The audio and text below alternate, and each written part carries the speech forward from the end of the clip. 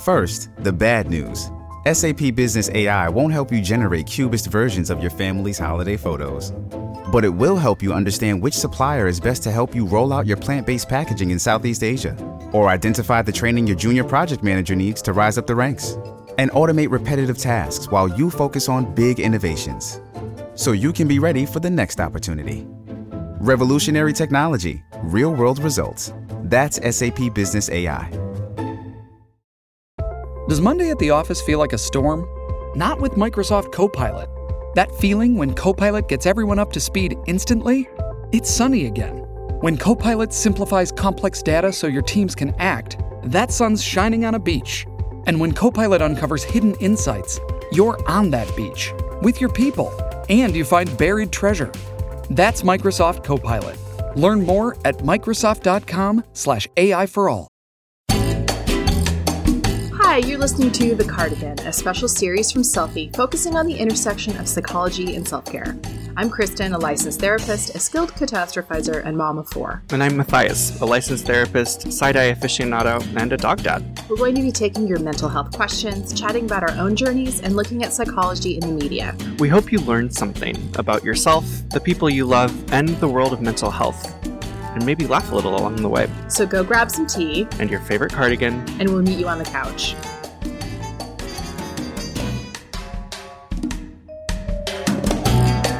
Hey guys, welcome to Selfie. Well, we've got lots to talk about today. We're answering a listener question about friendships with people you find attractive. Can it work? What are the boundaries? Is it a slippery slope? I'm going to talk about a fight I got into with a megachurch pastor and what it reveals about megachurch pastor dynamics. And we're going to talk about some of the anxiety around Roe versus Wade and the potential of that being dismantled.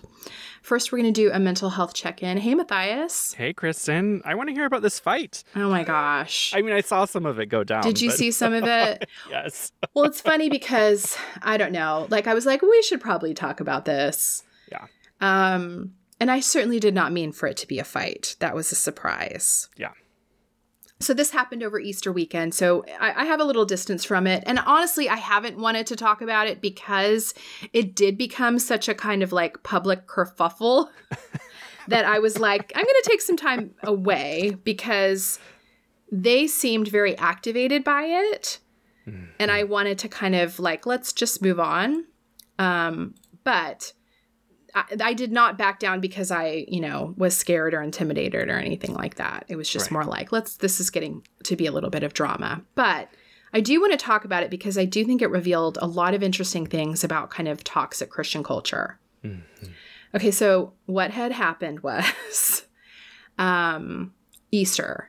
There is a pastor, and I'm just going to name him because, I don't think there's any value in me being vague, but it's a pastor named Erwin McManus.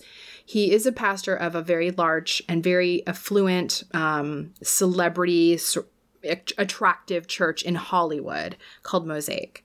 Now, I have liked traditionally this church. I've been to the church. I know people on staff at the church. I have always liked Erwin. I kind of thought he was one of the good guys.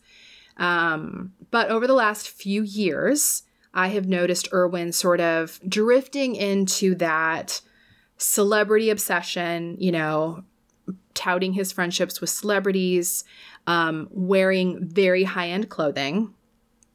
But that is what it is. A lot of pastors do that. I mean, there's entire accounts dedicated to kind of like revealing how much the shoes cost of these celebrity pastors. And that's a whole issue in and of itself, but that really wasn't the issue.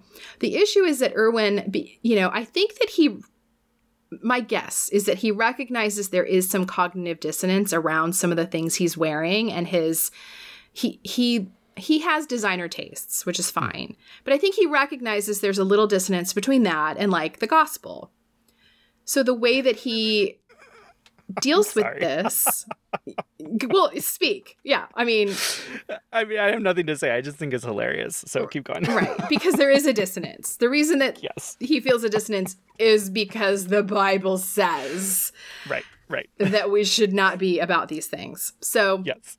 Like, literally share everything you have with the poor. I hate to tell you folks, but Jesus was kind of a socialist. So anyway, and so the way that he's dealing with this dissonance is that he will, when he does talk about fashion or clothing, and he's also a aspiring designer, and he has his own clothing line that is insanely expensive. Mm-hmm. So this is a pastor who is also trying to be a high-end fashion designer, which is fine. He's allowed to do that, and he's allowed to have Gucci taste, whatever.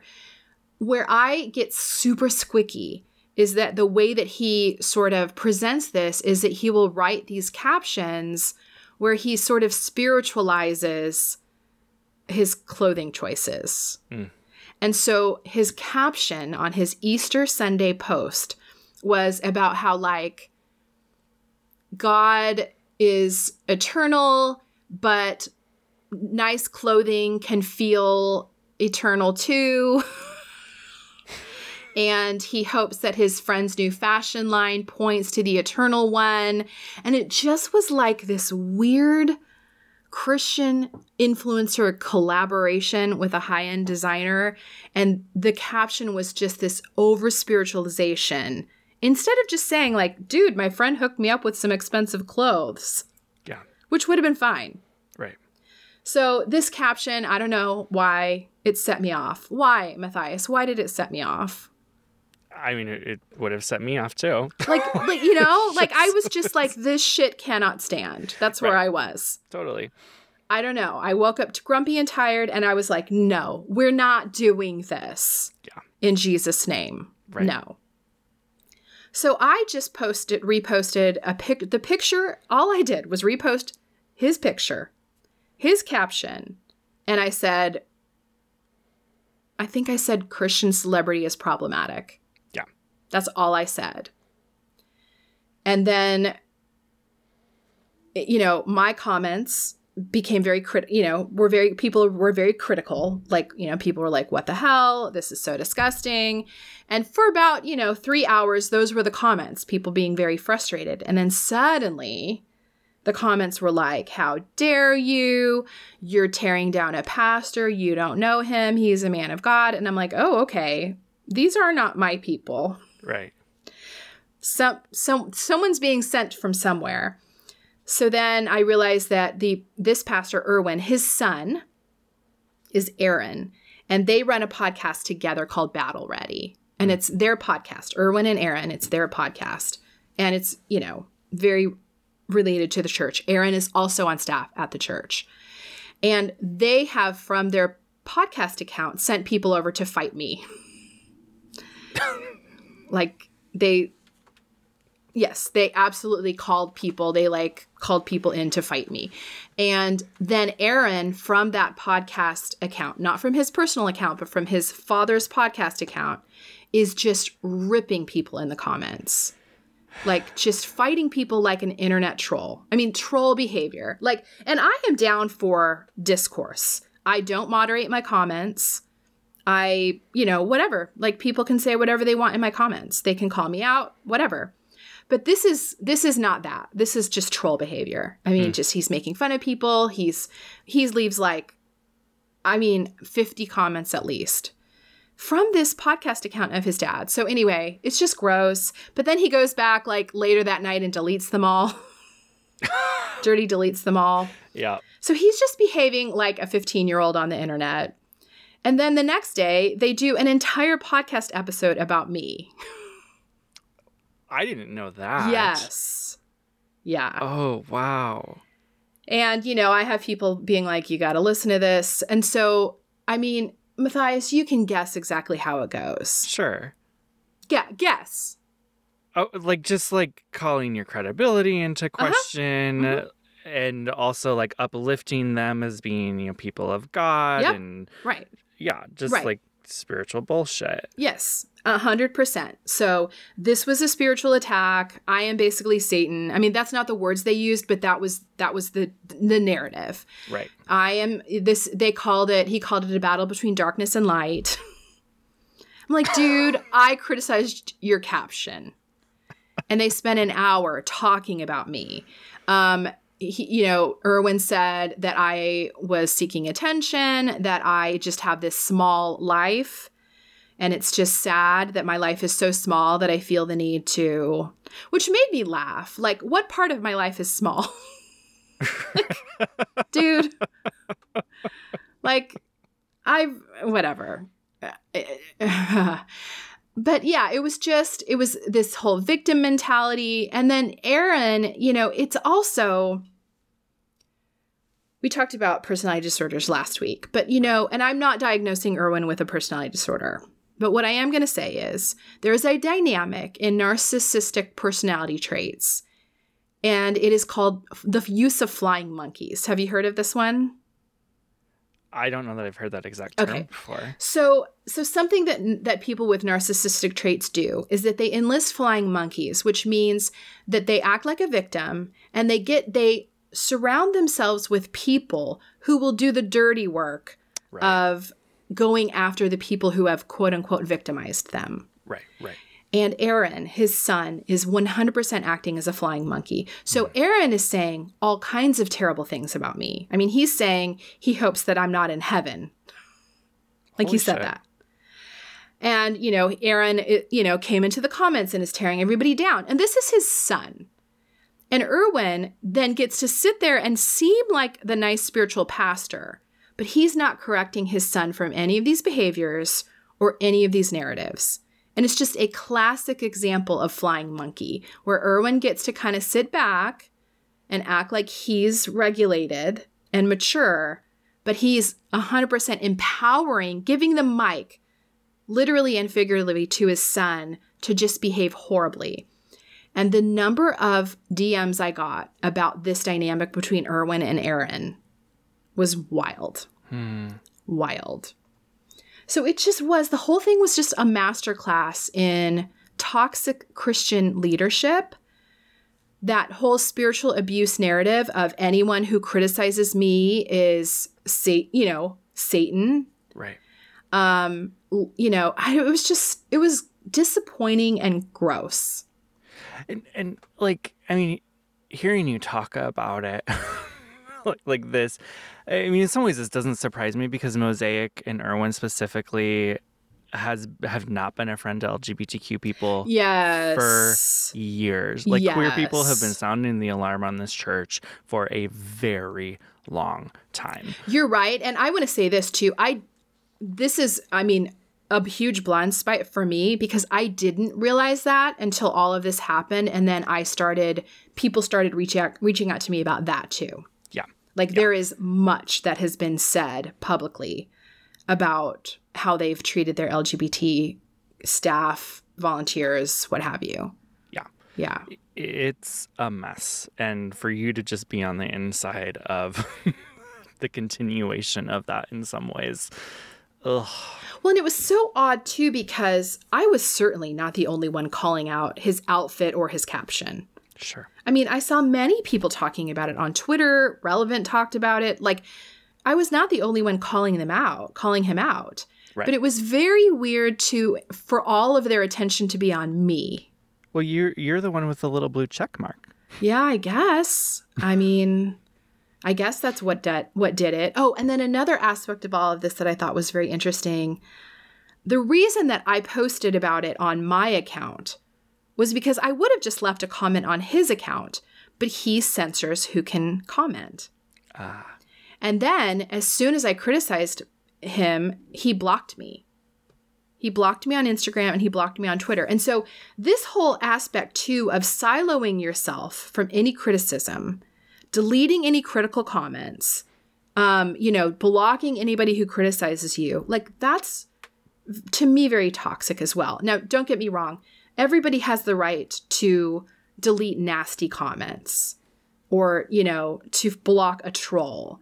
But he's curating, he's not even allowing comments from other people. And so I almost think that Erwin was surprised because I got through, if that makes sense. Like, I don't even think he sees, I think someone else runs, is filtering. So he doesn't even see any negativity. And he was like actually surprised. Where it's like, dude, the whole internet's talking about it. You just can't see it because you block everybody. Right. I don't know. Yeah. It was all very, very weird. Gosh. And I wish, like, honestly, what I wish and why I'm talking about this, it's not because I need attention. I actually was super bummed about the attention. Like, I was really bummed. Fair. I did not need that. It's not fun. No, I absolutely didn't. Oh, and then Aaron was like, you know, she got like 400 comments. You're welcome. I'm like, listen, dude, bro. His energy is so SoCal dude, bro. Also, you know, just like, hey, everybody, go to her comments. I'm running into a workout. I wasn't nice, but you guys should be. That's actually what he said. But yeah, it was just, I did not enjoy, I did not enjoy the attention one bit. But the reason that I keep talking about this stuff is because it's embarrassing. Yeah. It's embarrassing for Christians. It's gross. This is not what we're supposed to be about. Right. And there, I mean, there, like, I don't know that we could technically classify this specifically as spiritual abuse, although it might fit that category. I think his reaction was spiritually abusive. Right. It does fit those inner workings of what spiritual abuse actually looks like. Yes. And for so many people who have run into these dynamics in more private spaces where it's not out in the open, where you're getting, I mean, where this is happening to you and you can't talk about it or you don't know how to be able to talk about it. Like, it's heartbreaking and so damaging. Yeah. Yeah. I agree. And, you know, the other thing that I heard resoundingly about Mosaic was if you are critical at all, you are shut out. And I definitely see that dynamic. These are two people who cannot handle criticism, and an inability to handle criticism is immature. It's immature. I mean, a couple weeks ago, I popped off and said something about the slap at the Oscars. Oh, yeah. And it was not well thought. And I had people come for me. And you know what I did? I issued an apology, and then I posted the things that people, like, corrected me on. And I let other people speak. Like, if you can't be correctable, you're immature. You know, and if you're trying to be any kind of a leader, influencer, what have you, and you can't be ever called out on the things you say, like, maybe you shouldn't be in that position. I don't know. It's a mess. It's a mess, and it was gross. The whole thing was gross. The post itself was squicky. The response was gross. Yeah. Yeah. Anyway, but honestly, I mean, I had a lot of people reaching out to me being like, "Are you okay?" I'm like, "Yeah, I'm fine. I mean, whatever." Like, it was gross, but also somewhat amusing, just because it was so textbook. Right. Everything was so textbook. Anyway, how is your mental health? I'm getting ready to go on vacation. Nice. So, where are you going? Like Palm Springs. Oh, I love Palm Springs. With some great friends who I haven't seen in a while. Good. We got a lovely little house, like pool time. I just am so excited. Oh my gosh, you've been to Palm Springs before. Oh yeah. Yeah. What is it about Palm Springs that is just magical?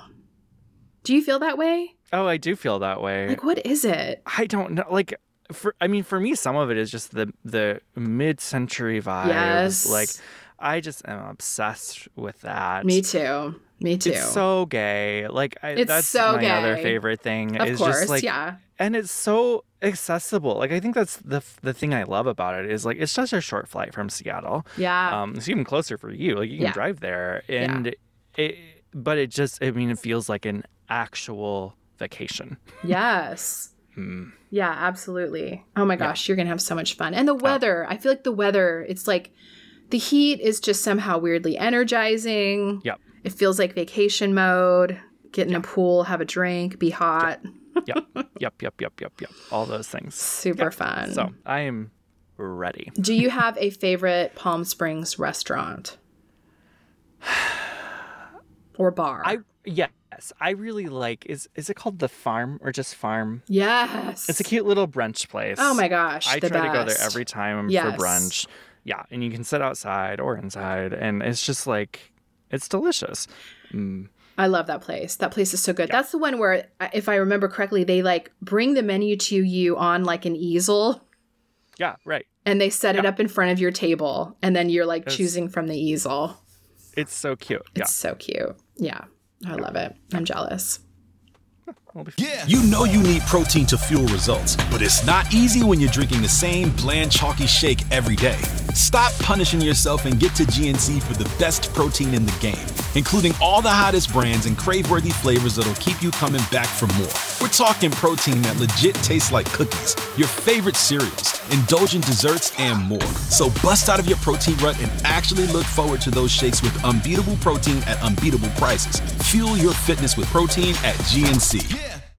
Find a fresh take on a fall getaway to Wilmington, North Carolina and beaches. Enjoy hiking trails in a state park, fresh seafood with a side of live music, and fall festivals galore. Then live it up along the Riverwalk in Wilmington's historic downtown. With 3 island beaches, Carolina, Curie, and Wrightsville, and a vibrant downtown, you get the best of the Carolina coast all in one place. Plan your fall getaway at WilmingtonandBeachesVacation.com.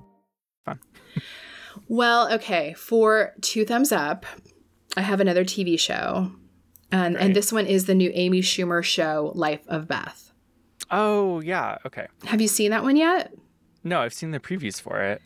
It's really good. It starts off, I would say give it a couple episodes, because it starts off in a different place than where it lands, if that makes sense. Yeah. I actually found it to be really similar to a show that I recommended a few weeks ago. Oh my gosh, it was Bridget Everett, her show. It had very similar vibes. I mean, it's just kind of an exploration of family and the effects on that and identity. It's funny because the Bridget Everett show had Murray Hill in it, and the show also has Murray Hill. Do you know who they are? I don't know if I do. Yeah, I mean, do. He's just a very hilarious trans actor. Just a really fun, I don't know, I can't explain it. Just a super fun personality. I mean, they're like a big New York personality. Yes. Okay. Yes. But so it's just fun that they're in both shows. But anyway, yeah, it's just a sweet kind of character study, like not what you expect from Amy Schumer. It starts out with what you expect from Amy Schumer, but then it goes really deep and it explores like mother-daughter relationships. It's really good. It's different. It's not a comedy, although it sort of is. Yeah, I don't know. I can't explain it, but this and the Bridget Everett show is like my genre. Okay. Yes. Sounds good. I'll check it out. Really good. Yeah. What do you have? Yeah, so my 2 thumbs up today is something that I've been using for probably a year at this point. It's a little razor shaver called Philips One Blade. And I got it specifically. I don't know if this is TMI or not, but I guess we go all over the place on this show. For like shaving like little sensitive bits. Yeah, and like especially for men, but I imagine it's similar for y'all too. Like it is really hard to find a razor that is not going to do damage. Totally. I don't know if you know, we actually did an episode on this. Did you? Okay. On shaving private parts. So no, you are not TMI. Okay, great. Yeah, it's difficult. It's so difficult. I think it's more difficult for you guys, though, I'm going to say. Yeah, I mean, I don't know. I have nothing to compare it to. But there's like, a little more contours for you. Yeah, and things are bumpy. And like, it's just, yeah.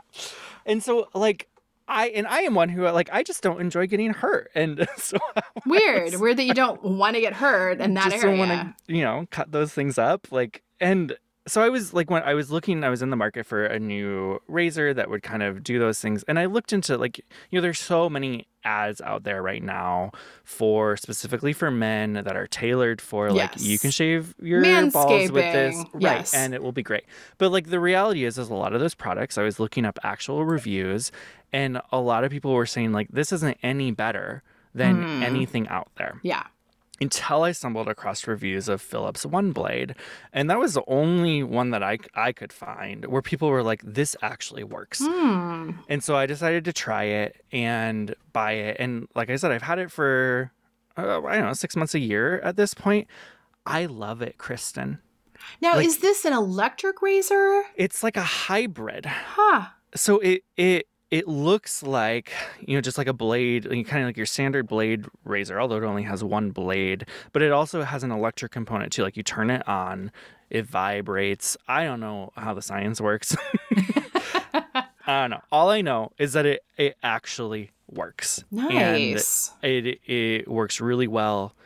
I don't find myself accidentally hurting myself like I have with many other razors. Yeah. Like you obviously still have to be careful. Yes. But it's not you don't have to be nearly as careful as I've experienced with many others. And so for anyone who's in the market, whether it's for yourself, whether it's for a partner, like highly recommend the Philips One Blade line. Okay, so because I'm curious, like, does this work for women too? And the top review from the United States is from Dutch Witch, who says, ladies, if you've been married too long and your landing strip is an abandoned airfield, this device is for you. Oh my gosh, listen to this review. I've been married for 20 years, and at this point, my husband is contractually obligated to love me, so I don't feel the need to shave my caboodle.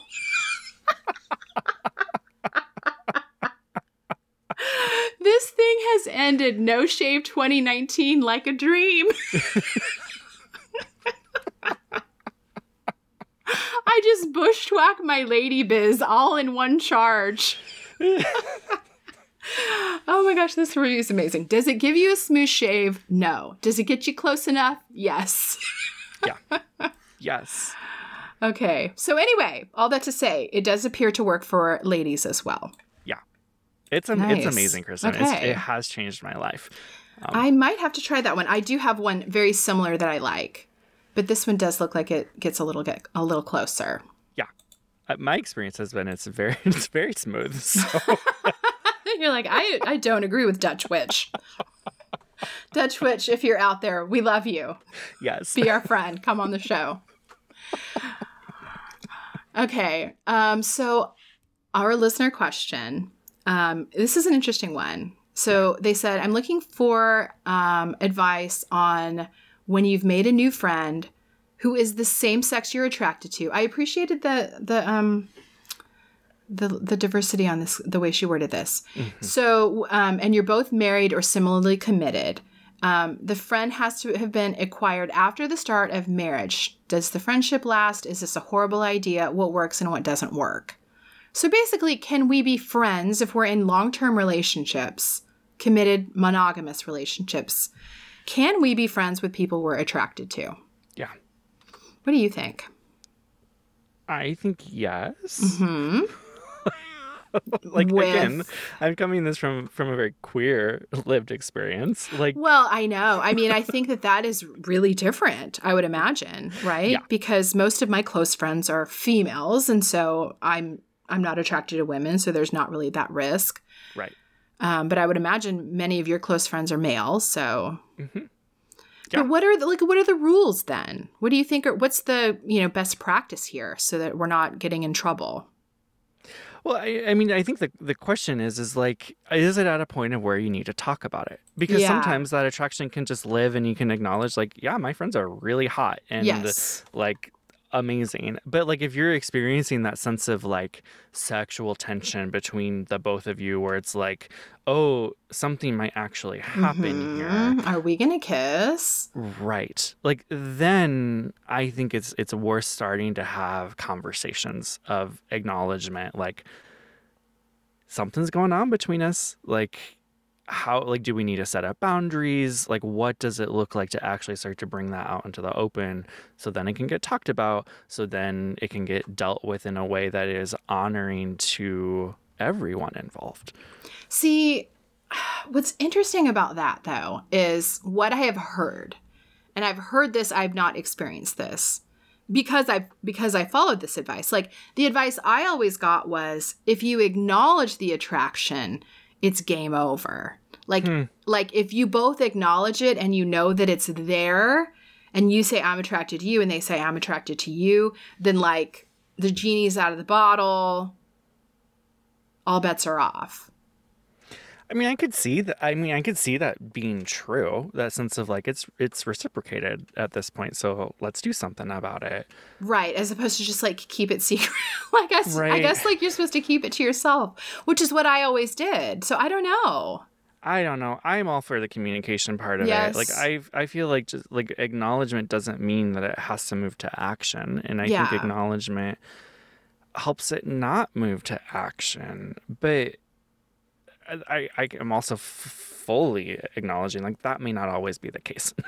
So The other piece of advice that I always heard, which I do agree with, is that if you're in a relationship with someone where you know that you're attracted to them, you don't shit talk your partner to them ever. yes, Like that can't be an aspect of that relationship, yeah, because I do think people get in trouble there. that feels true. Yeah. What do you think about, like, how do you talk to your partner about this? Do you tell your partner you're attracted? Do you need to make them be their friend also? Like, how does that play into it? I think you do, but again, like that may be far more of like a queer ethic than in non-queer relationships, like where that kind of sense of like communication is always on the table. I know a lot. I mean, I'm not in a partnership right now, but like I know a lot of queer folks of where that is just an open line of communication of where they talk to each other about who they're attracted to Yeah. all the time, Yes. and that is just normalized. Yes. I think that communication, I am very pro. So I think your partner should know in your friendships of the people that you're attracted to, like who are the people that you're, you know, like my partner and I will be like, I'm safe with this person.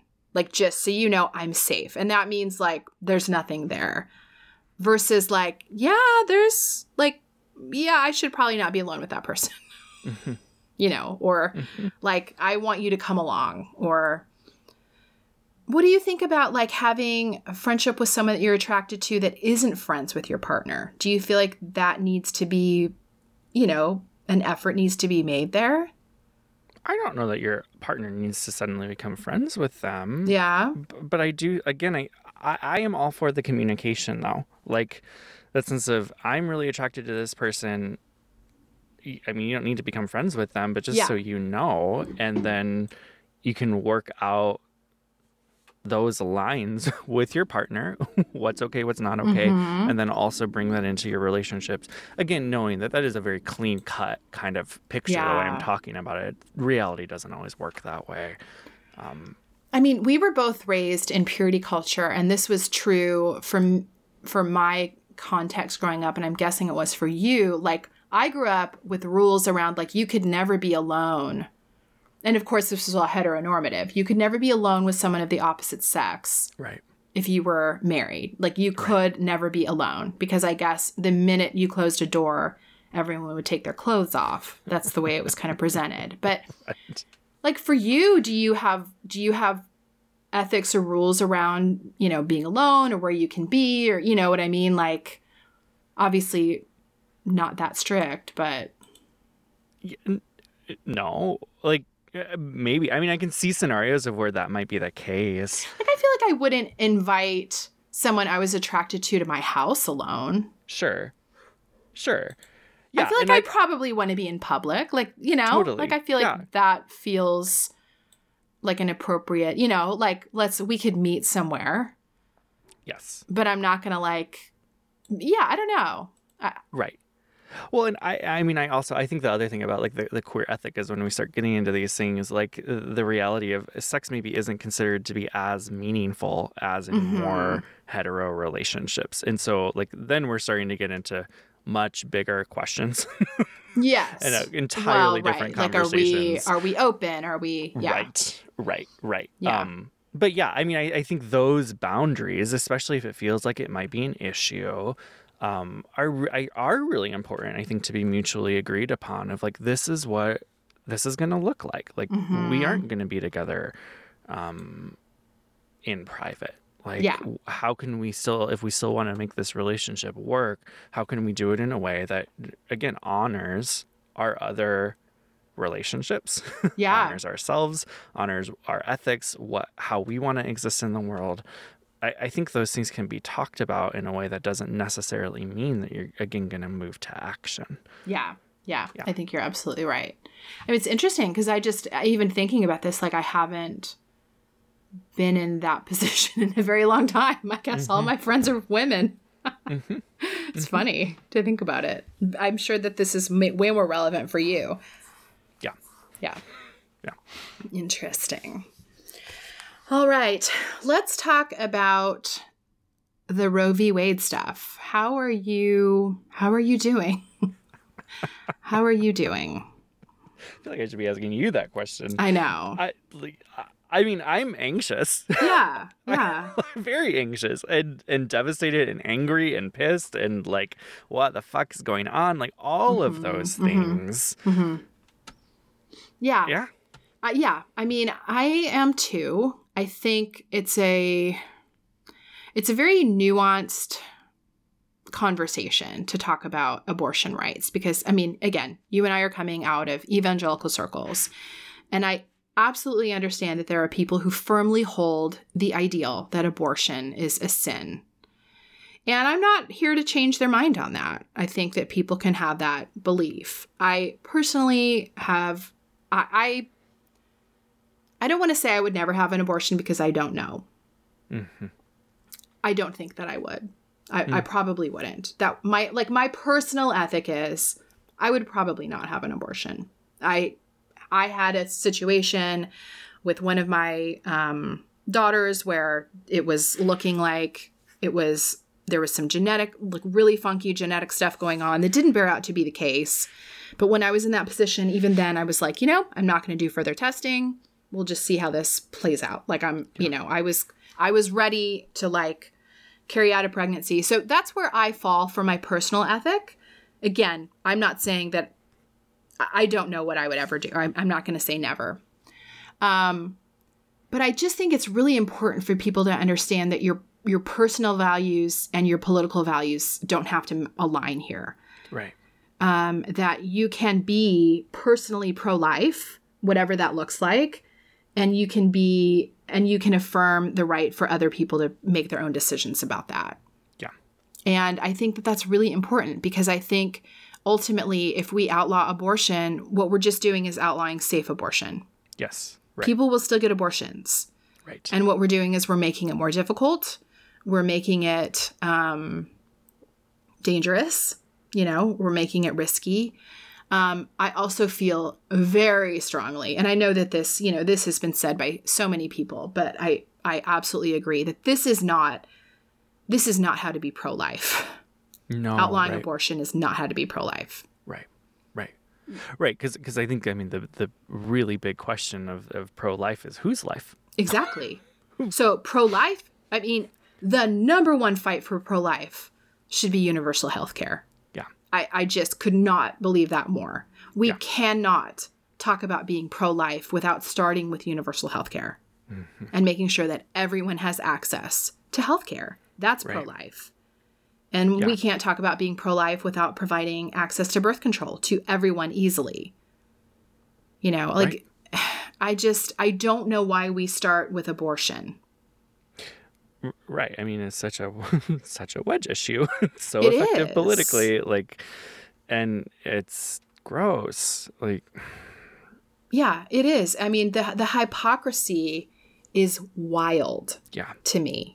Wild. Yeah. That this is such a and I know people, I know you know people that vote on this issue. Oh, totally. Like my relatives vote on this issue. Right. Well, and I think another thing that makes me so nervous about it, and I hear people saying that this is alarmist. In my mind, I don't, maybe it is, but it also feels well within the realm of possibility.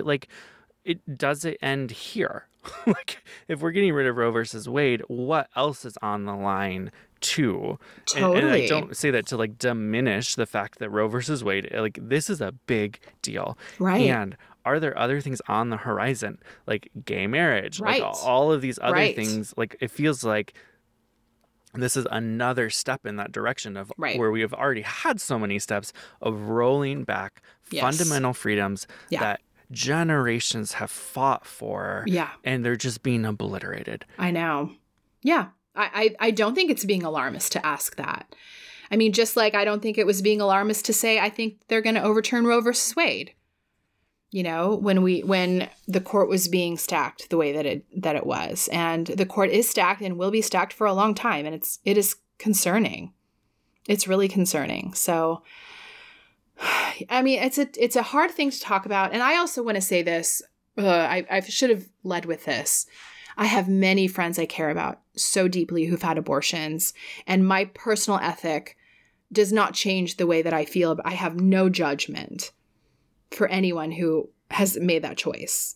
No judgment whatsoever. I literally had this conversation with my daughters last night. If you were ever in an unplanned pregnancy, I support whatever you do. And I didn't share my personal ethic with them. Like, I don't even want to put that on them. Like, whatever you want to do, we will support. And then I also had the talk with my girls, and they're, mind you, 13 and 15. You know, but they're not at this stage yet. But it's just like, listen, here's what you do. You use birth control. If you have a night where you forget, you go to the drugstore, you get your plan B. Like, let's never be in that position. Yeah. You know, but then if you are, come to me. But like, let's try our best not to be in that position.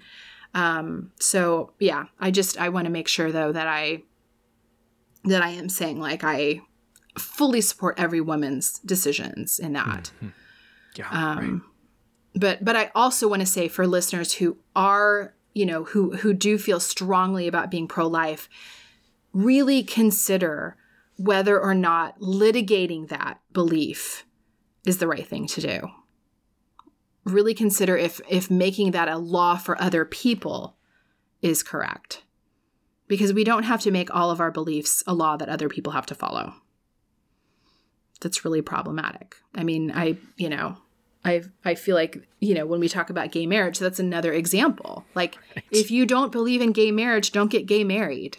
Right. Like, and obviously gay marriage is such a dumb, it's just marriage. Right. It's just marriage, but I'm being facetious. But yeah, I mean, this creates a lot of anxiety for people. How do we deal with the anxiety? Other than like moving to California or... How do we, Kristen? I don't know. I mean, like, I'm not going to lie. Either. Like, I'm not going to lie. There is a part of me that's like, well, at least I live in California. Like, that's how I'm kind of dealing with the anxiety. Because my governor, totally, as soon as this paper was leaked, my governor was like, not on my watch. Right. We're writing stuff. It's not going to happen here. I can't imagine what it feels like to live in a state that is just ready to pounce on this being overturned and restrict women's rights. Like, it is very anxiety producing. Yeah. Right. Yeah. Yeah, I'm in a similar boat, and then also asking those questions of then how do we start helping folks who are in those other states in ways that are actually tangibly helpful. Right. Right. I mean, like, yeah, I saw a friend posting, like, you know, basically like, I live in a state where it's legal and I will, you know, you can come stay with me and I will drive you. And maybe that's how we support. I don't know. Totally. If it gets to that point. Yeah. And I also want to acknowledge, because I realize, like, even in the way I've been talking about this, like, I've been talking about it in a very binary way, saying women. This is not just a women's issue either. Like, it affects trans folks. It affects men who can get pregnant. Like, it's not just women. Yes. But also, you know, even straight men, you know, who are partnered, this affects them too. I mean, in the same way that I had this talk with my girls, the talk that I've had with my boys is like, dude, I mean, like, you have one shot then, and that's to prevent, because then this becomes out of your control too. If you're with a girl who can't get an abortion because this is restricted for her, that affects men too. 100%. And that's what's wild. It's like, I mean, this is a whole other conversation, but, you know, men are on the line. If you have a biological child, you are responsible for that child financially. Yep. But if abortion is restricted, I don't think men are really going to like what they're setting up, to be honest. Right. Yep. Because then a lot of men are going to be on the line for kids that they didn't mean to father. Yep. So, yeah. It is very anxiety provoking, I think. And yeah, I agree with you that it also does give that feeling of what's next? What else could happen? And I think for me, it just erodes my confidence in our government, because I don't think that the majority of voters actually want this. Oh, right. I mean, the statistics seem clear on that. Statistically, I think 70% do not want this to be overturned. Right. So, all of it, it erodes my faith in the government. It erodes my faith. Like, for me, it's almost like an existential Oh, totally. crisis. Like, I just feel heavy and sad about all of it. Yep. Yeah. Ugh. Anyway, maybe we should start a thread about like how we're coping and how do we reduce our anxiety about all of this. That's a great idea. Yeah, we'll do that. Hey, thanks for listening. Just a heads up, we're therapists, but we're not your therapists. This podcast is not a substitute for therapy, and by making it, we're not rendering psychological or other professional services. If you need therapy, we recommend you track down someone to help. Join us online for more of the conversation in our Selfie Community Facebook group or on Instagram at Selfie Podcast.